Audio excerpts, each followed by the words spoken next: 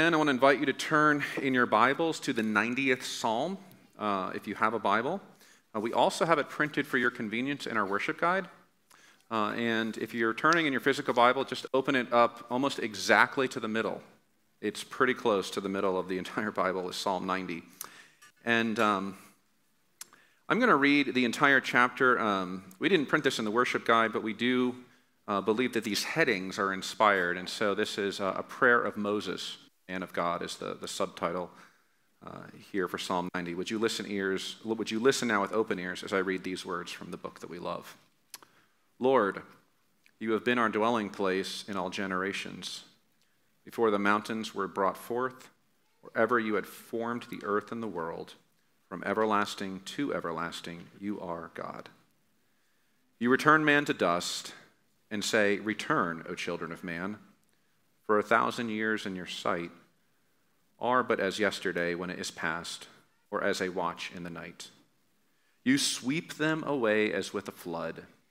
They are like a dream, like grass that is renewed in the morning. In the morning it flourishes and is renewed. In the evening it fades and withers. For we are brought to an end by your anger. By your wrath we are dismayed. You have set our iniquities before you, our secret sins in the light of your presence. For all our days pass away under your wrath.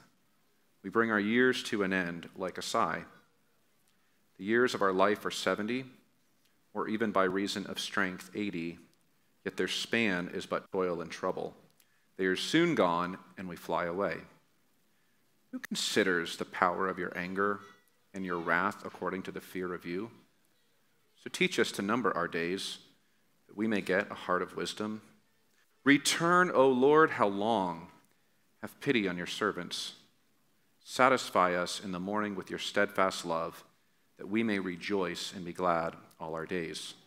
Make us glad for as many days as you have afflicted us, and for as many years as we have seen evil. Let your work be shown to your servants, and your glorious power to their children. Let the favor of the Lord our God be upon us. Establish the work of our hands upon us. Yes, establish the work of our hands. This is the word of the Lord. Let's pray together. Father God, we come to this time and we sit under these words, Lord, and I recognize that we come from all kinds of different places. Some of us have come here this morning, and as this word says, we have brought last year to an end with a sigh. Others of us come here this morning, and we are in a far different place. We are in a season of blessing and abundance. Lord, I recognize further that some of us come here and we are in the prime of our lives, and others of us come here and our bodies are just degrading, and we are in constant pain. We are in frequent sickness. Lord, I recognize that as Ryan has brought out for others of us, this is a time of deep darkness, spiritually, emotionally, and physically. And Lord, I pray that whatever place we find ourselves in here, whether we are sighing or celebrating, whether we are dealing with the weight of depression or whether we are in a season of great joy, whether we are here this morning dragging ourselves to church to find hope in you, or we are here this morning eager to hear from you. I pray that you would give us grace to see that in the way that matters the most, that we all come ultimately the same, with an overwhelming and an unrelenting need to hear from you, to know you, to be changed by you. Would you open our eyes this morning to see what you are doing in history, and also what you are doing in our lives through the person, through the power, through the work of Jesus Christ on our behalf, in whose name we pray. Amen. Amen. Well, good morning and welcome. Great to be with you. Happy New Year. It is tradition of mine to do my New Year's sermon the second week of the year. I wonder if anyone can guess why that is. If your answer is because I prefer to preach it to more than 5 people, you're right. Right? I feel like it's too important of a sermon to kind of waste on January 2nd, right? Look, I'm a pragmatist in many ways, okay? I know how it goes. And the second week of January, I do what I like to call a New Year's sermon, or a sermon that is designed to assist you in taking inventory of your life in all the ways that you need to in order to walk with Christ this year with the particular challenges that this year is going to face. And most of the time, I always preach from this verse. And so the few of you that have been here from the beginning, you have already checked out. I have a couple of new things for you. So I'd invite you to check back in. Those of you who are new, everything's going to be new. It's going to be great. It's one of my favorite. This is probably my absolute favorite Old Testament passage in all of the Bible. It's the passage that actually was the genesis of the church. Talk a little bit about that later. And this morning, in this season, a particular line caught my attention that I have not given any attention to before. But I have sensed in my own life and in the life of where we are corporately as a community and then as a world, it is the verse of the day. And that is verse 15. The psalmist is praying at the end there, and he says, "Make us glad for as many days as you have afflicted us." That's going to be, you're already wondering about that. We'll talk about that. But I really want to focus on the second part. He says, "Make us glad for as many years as we have seen evil." Right? And it stuck out to me because we've been preaching through the book of Revelation. And this last year and a half has been a year that has blessed me really only in the sense that I'm finally getting the salt and pepper beard that I have been jealous of Ryan Estes for a long time about. And, we have all kinds of troubles and trials to thank for that. That's the cost of having a great beard, apparently. Apparently, it's the adrenaline, in your body that gives it the greatness. I don't know. But yeah, this is a year where my adrenal glands, this has been a season for me, a year for me, where my adrenal glands have been exercised more in the last 18 months than they have ever been in my entire 43 years of life coming up on, right? 43 years of life. In the last 18 months, I have experienced more adrenaline than I've ever experienced in my entire life, and to a significant degree, that has been the result of seeing evil, right? We've been, and this is not unique to me. I have my own story that I'll tell you sometime, but in our world, right, as we have seen all kinds of stress come upon the world, as we have seen death, as we have seen division, as we have seen racism and then the riots that were a response to that, and the death and destruction and the division and the hatred and all of these things, as we have, many of you know people who have been lost to COVID or have had what I think is the shock of COVID. So COVID's very controversial, obviously, but one of the reasons it's so controversial, if you've known anyone that's passed from it, it's because it has the ability to sneak up on you, right? So as I've walked with folks who have had a really severe bout of it, what happens is they get diagnosed, they get positive test, and they're fine for about 10 days. And then right on the 10th day, it's like a switch flips, and they're in the ICU. And then from what I've heard from my friends who are in that field, many of them pass, right? And that's sort of like the emotional shock of it. It's different from, my mom died from a degenerative disease, and we had about 3 months of warning to prepare to grieve. And this virus just doesn't work that way, that's, you get it, you think, oh, I'm fine, it's mild, and then bam, you're intubated, and then you are taken off and given palliative care about 10 days after that. So this has been a season in various ways for my own life where I have seen evil. And as I have walked with others, I've walked with several of you through you having to confront evil in various forms, right? And Ryan was really bringing that out really helpfully and powerfully in the liturgy this morning. So the question that I want to put before you this morning, because maybe this is not where you're at. Maybe you're like, Darren, I don't know what you got going on. Life is good. This is not the sermon for me. But I will tell you, at some point in time, as I've been saying, if you live long enough, you will encounter evil in some form. Right? It might be in the form of death. If you haven't grieved a loved one that you've loved intensely through death, you will experience a grief, right? And what is that grief? Answer, it's the product of evil. Death is the product of sin. It's the product of evil.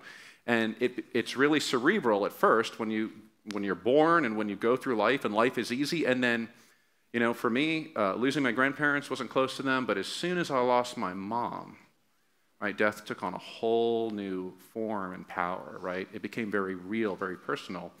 And as I was struggling with its feeling, it occurred to me that what I'm doing is I'm encountering evil, right? I'm encountering the product of evil is the death that just creates an agony in the soul.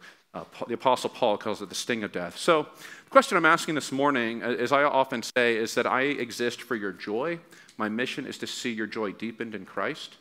And the particular question is, how might your joy be deepened in a season where you have to encounter evil in extraordinary volumes, right? How might that happen? And one of the answer that I'm going to bring to you from this passage is that it can happen through you preparing to face this year using the resources of the Scripture, right? And that's really what I want to do for you. I used to kind of criticize New Year's resolutions and all that, but I actually don't anymore because it occurred to me that the new year, right, and our culture has this idea of New Year's resolutions, right? But the new year is in many ways a liturgy, right? It's the time where you start over and you're encouraged to take inventory of the life that you've had and the life that you would like to have, right? And I want to actually encourage you to do that, but I want to encourage you to do it a certain way, using the resources of the Scripture, in particular this passage. So I was doing this some recently and thinking about you, and I want to just guide you through this passage with some broad strokes as to how you might go through a process of taking inventory of your life in such a way that you can be able to face whatever evil is in store for you this year. So let's get into it together. The way that we take inventory, right, according to this passage, and it can sneak up on you if you don't see the heading, right? So that's why I pointed out that there's a heading that is inspired. Right before verse 1, it says, a prayer of Moses, the man of God. The way that you will engage with taking inventory this year is actually through prayer. Right? The way that you will actually go about resoluting and considering well what your life has been and what you would like it to be, the way that the place that starts is actually in prayer. I was talking to someone recently, church member, and really struggling with some things, and said to this person, do you really, what does prayer look like for you? Are you wrestling with God? Or do you just simply mention things, right? And what we were discovering in this conversation is that the way that we take inventory of our lives, the way that we process our lives, the way that we go through dark days, evil days when they come, is we do so from a context of a certain kind of prayer, right? And Moses gives us this one as a guide, right? He gives us this prayer as a guide. So that's the first thing. If you don't pray, right, or you don't pray much, or you don't pray in a way that actually gets to the root of the things that you most deeply long for, my biggest hope for you this year is that perhaps you would start. And perhaps comments that I'll give on this passage would be a little bit of a guide for you. So how do we pray in such a way as to take inventory of our lives? The first thing that we do, and the first thing that Moses does, is he reflects not on our circumstances, but he reflects upon the person and the activity and what I would call the largeness of God, right? What does he say? Verse 1, Lord, you have been our dwelling place for all generations. Before the mountains were brought forth, from everlasting to everlasting, you are God. And friends, I want to encourage you to use this as the first part of your prayer this season. I want you to simply go before God and to consider who he is. One of my favorite places to do that, by the way, if you need some resources, definitely recommend this passage. The other passage that I've used in the past, it's been really a guide to me through seasons dating back probably about 20 years, is actually the 38th chapter of Job. Right, so here's Job, who's, as the outside person, more of the story than he knows. He's like, why is my life falling apart? Why is it so hard? What did I do wrong? All of his friends are coming around him, and they're doing the typical, ignorant friend thing, right? We've all, listen, you've all been an ignorant friend at one time, I'm sure, right? I'm an expert in this, right? There's ignorant friends come to him, his life is completely falling apart. The reader has an insight into why that is, right? There's things going on in another realm that are prompting that. And they come to him and they just heap condemnation onto him, which, by the way, is usually a bad idea as a friend, right? If you want to be an enemy, that's fine. But if you want to be a friend and your friend is in absolute devastation, probably the worst thing to do is to come and just pile on condemnation, right? And that's what his friends do. It's actually fairly common, sadly. Reasons for that. They pile on condemnation, and he's defending himself against their words. He's defending himself against God. And then finally, in chapter 38 of Job, right, it gets all the way to chapter 38, God speaks directly to Job, right? And he says, you have no idea what you're talking about. Because were you there when the mountains were brought forth? Do you observe the birth of deer? Right? He goes from this broad activity to the most specific detail. I pay attention to every lightning bolt, he says. I have them cataloged. I'm involved in every bolt of lightning. I'm involved in every particle that is used to form your child. Right? Psalm 103 says that. Right? Knit in the dust of the earth. He says, Psalm 103 says that. He says, I'm involved in all of these things, right? And what's happening in that, and the activity of God that's so essential for you to begin to take inventory of your life is that you need to face the fact that God is far different than you appreciate. Right? You need God to tell you, and this is the word of Christ to you today, right? The word of Christ to you from the God of Job, chapter 38, is you have no idea what you're talking about.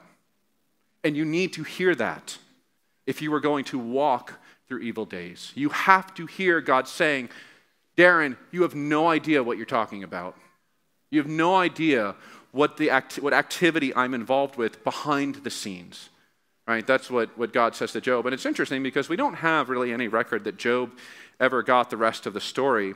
But as he heard from God those comments, what did he do? He said, I heard of you with the hearing of my ears, but now my eyes have seen you, and I repent in dust and ashes. And so, the first thing that Moses does is he considers the person of God, right? And there's this Latin phrase, coram Deo, that we live under God's face.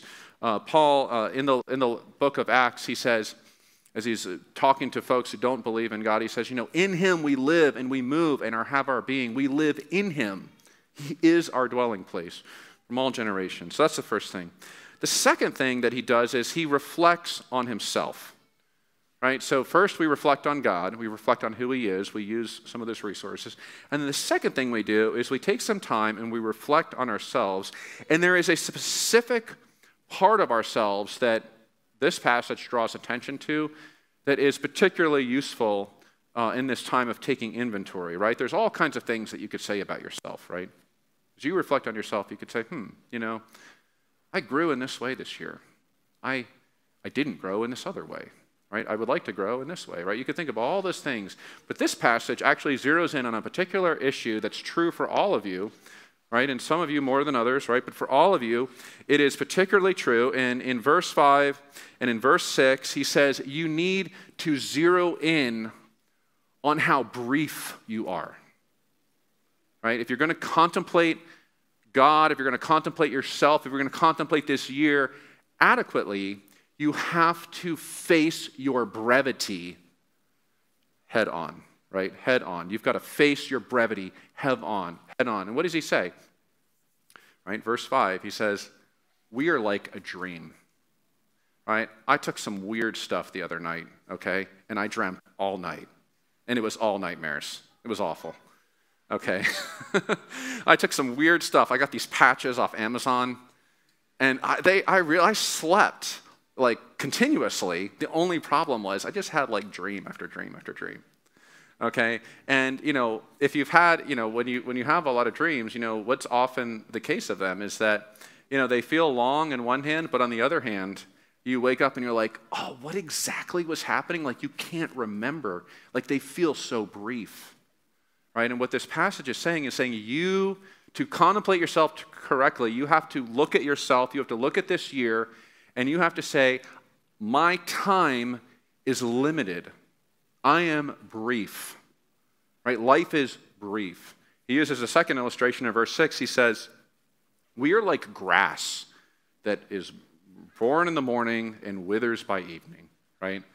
Born in the morning and withers by evening, that our lives are over quickly, and that we are brief. And of course that comes as he's contemplating the person of God, right? Verse 4, he says, "For as 1,000 years in your sight are as but yesterday when it's past." God is the opposite of brief, right? He is eternal. He's the opposite of brief, but we are like a watch in the night.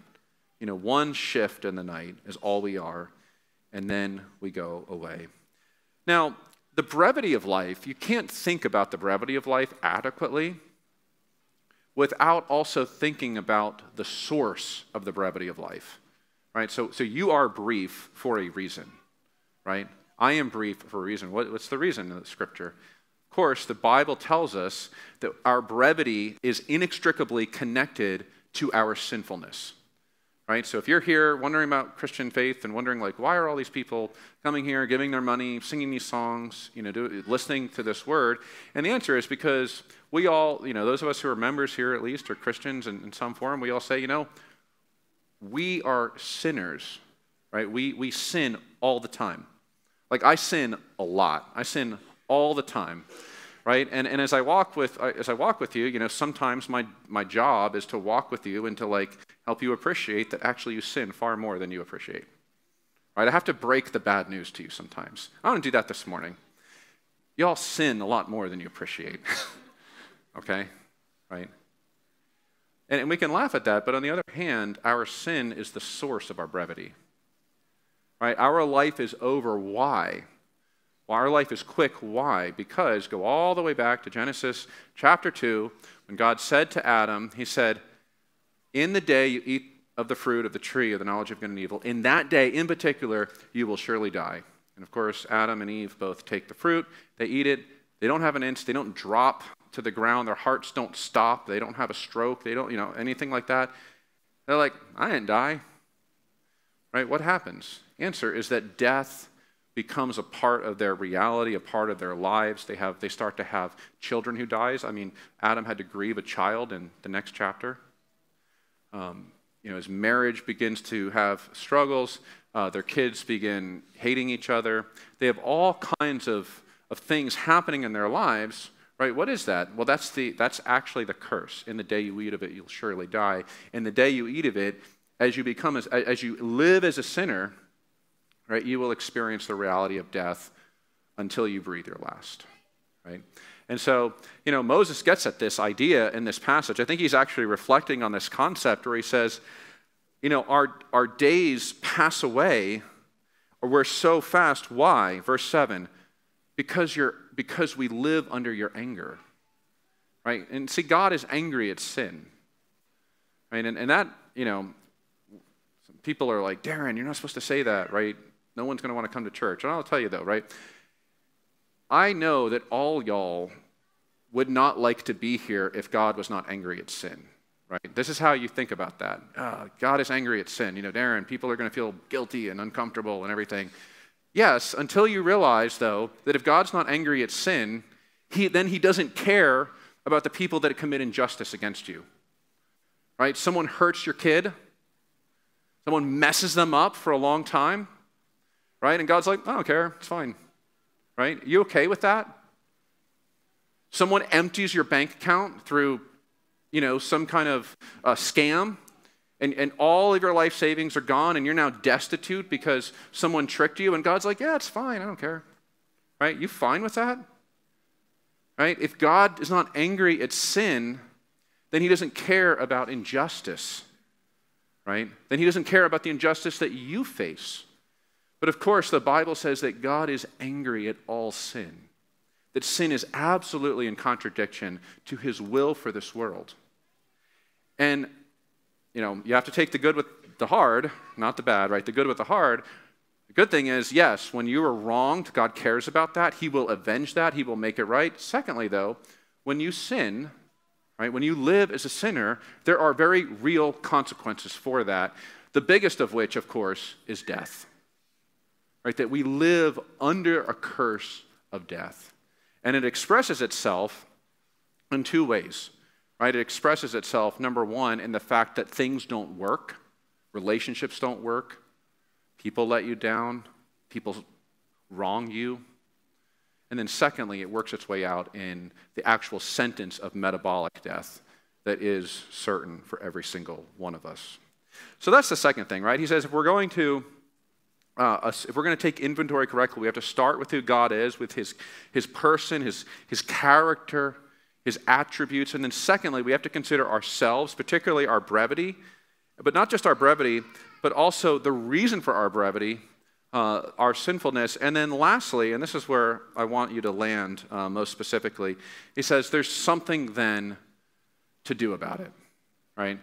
If God is eternal, if you are brief, right, and if you are struggling with not only your own sin, but the effects of sin around you and in this world and in your life, he says, what are you to do about it? And friends, I put that question to you this morning, right? I know that every single one of you deals with both of these things, right? You deal with sins against you, deal with your own sin. What are you going to do about it this morning? What could you possibly do in 2022 to make a difference in that area, right? I wonder how you're answering that, you know. Lots of New Year's resolutions going on, I've been told about. There's like a Whole30 group going on here. There are other groups, by the way, that are more, you know, beneath the surface. I won't let you in on, but there's a Whole30 group that's going on. They're eating a bunch of vegetables. So we're excited for them.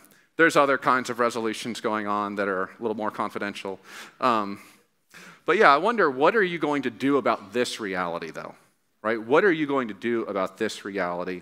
And what does this passage tell us to do? And the answer, actually, friends, is very simple.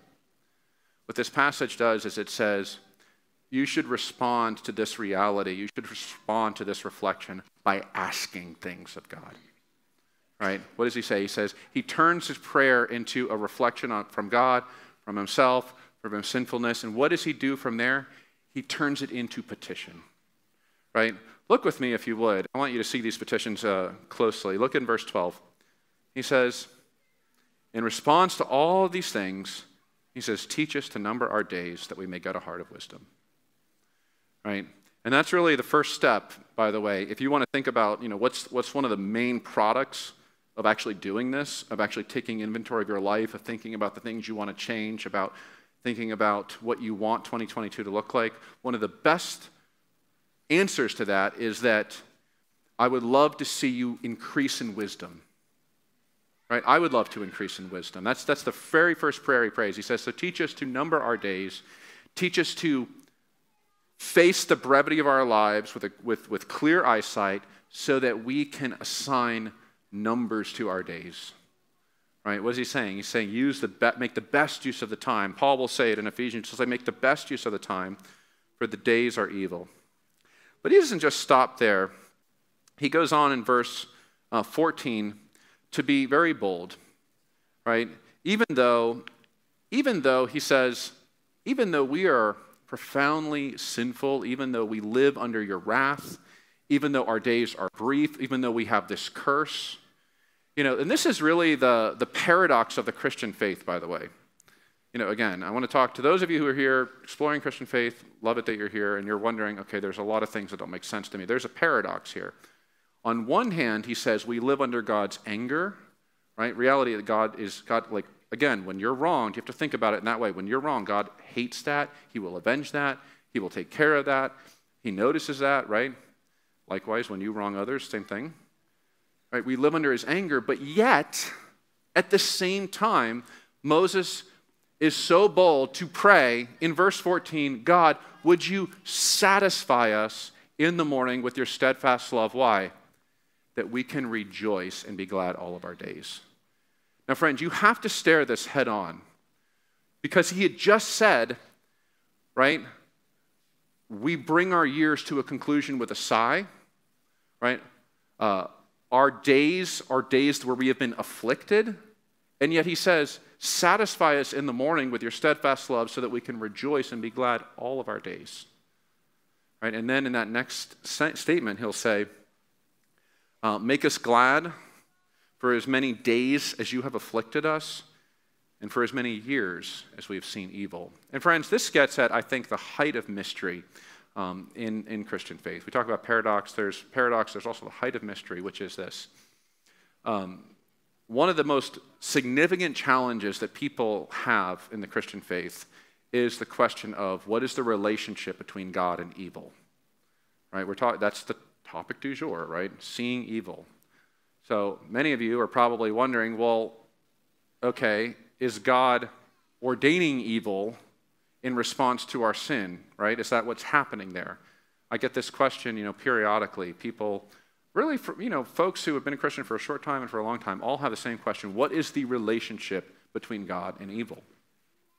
And some people would say, well, it's obvious that God's in control of all things, even like the ordaining of evil, because it just said, make us glad for as many days as what? You have afflicted us. That's what he says, right? Then he says, and as many years as we have seen evil. And the church, theologians over the years have wrestled with this idea. The absolute best is from our Catholic brothers and sisters, St. Augustine, right? They have some great resources there. And Augustine looked at this topic in great detail. On the Reform side, you can read from Bobbing, but he's basically copying Augustine. So, you can get the best of both worlds there. But Augustine will say, God does not ordain evil, right? And in our confession of faith, Westminster Confession of Faith, chapter 3 says, God is sovereign over all things, right? He controls all things, but not in such a way that he would be the author of evil, right? The confession is very careful in this regard to say God's in control of all things, but not in such a way that he is the author of evil. And Augustine says, God does not author evil, but he created us knowing that evil would rise from good, right? So God creates us very good, but he does so knowing that in the constitution that Adam and Eve were created with the ability to choose evil, he says, God did so knowing that evil would rise from good, but that would be preferred from creating us in any other way, right? That's part of our essence is the ability to choose evil. He says that would be better in any other way. Why? So that he could reveal his character of grace, right? So in the Christian faith, you have to hold both of these things in very, very carefully, right? And that God is in control of all things. And that's why Moses says, you afflicted us. God was in control, right? But God was not the author of that evil. One of the ways that scholars and philosophers have gotten at this is to say that God does not author evil, but he does control how it works its way out, right? And of course, in the book of Genesis, we see that with Joseph, right? Where Joseph is experiencing all of this familial evil as his brothers are selling him into slavery and they're wronging him in all kinds of ways. 6 ways to Sunday he's being wronged. And then he finally has the upper hand. He raises up through Pharaoh's administration. He's one of the most powerful people on the earth. And they come before him on their faces before him. And he is able to do and to say anything he wants to them. He can pay them back in absolute full, but he doesn't. And he utters these words. He says, what you did, you meant for evil. You intended for evil. But God meant it for good. And that is the Christian paradox. That is a Christian mystery, that God is in control of how the evil from others works its way out in your life, right? And he does so for good. So there is real evil in our lives. And some folks would say, well, we don't think that God is in control of evil because he can't be controlled. He's not the author. Well, friends, if God is not in control, then you should ignore everything that I'm saying. It's absolutely pointless to pray to him because you're like, God, would you please save me? Would you please redeem this situation? Would you please restore the years the locusts have eaten? And God's like, sorry, would love to. That'd be great. But I'm just have no ability to do that. I gave up that ability. Right? If that's true, then what in the world is the point of prayer? But the scripture maintains in these two hands, it says, God is absolutely in control. Right? He's control of the things that come into our lives, but he is not the author of evil. He is the redeemer of evil. He redeems the years the locusts have eaten. And that is why Moses prays these words. He says, God, would you redeem our lives? Would you make us glad for all of the years that we have seen evil? And friends, I'll tell you that I know of no other posture to take when you're in this time and place and circumstance, but to pray boldly. right? If you've had a year of adrenaline like I've had, right? Your adrenal glands are kind of like broken now because they've worked too much. If you've had loss, right? If you've had grief, the only place to go at that is to go before God and to say, would you restore the years the locusts have eaten? Would you pay them back 100-fold? And friends, that is in the character of God, and that's why Moses is so bold to pray this. He says, make us glad for as many years as we have seen evil. And I would love it if you would pray that this year. Right? If you've had a season like that, I would love it if you would pray, Lord, restore what has been taken. Lord, repay what has been stolen. Lord, would you make us glad for all of the years of grief that we've had? Right? And then Moses goes on to conclude his remarks saying, this is one of my favorite parts. He says in verse 16, let your work be shown to your servants and your glorious power to their children. Let the favor of the Lord our God be upon us and establish the work of our hands. Yes, establish the work of our hands. See, what Moses is doing in the end of that prayer is he's reflecting on the brevity of life. He's reflecting on our sin. He's reflecting on God's power. And he says, not only can he pray that God would restore the years that have been consumed by evil, not only will he do that in the age to come, I believe he will. I believe all of you that have lost things, all of you that have grieved things, will experience a repayment in the age to come. But he says God's activity will break in even to this age, where you can have a reversal of this curse of brevity in your work, right?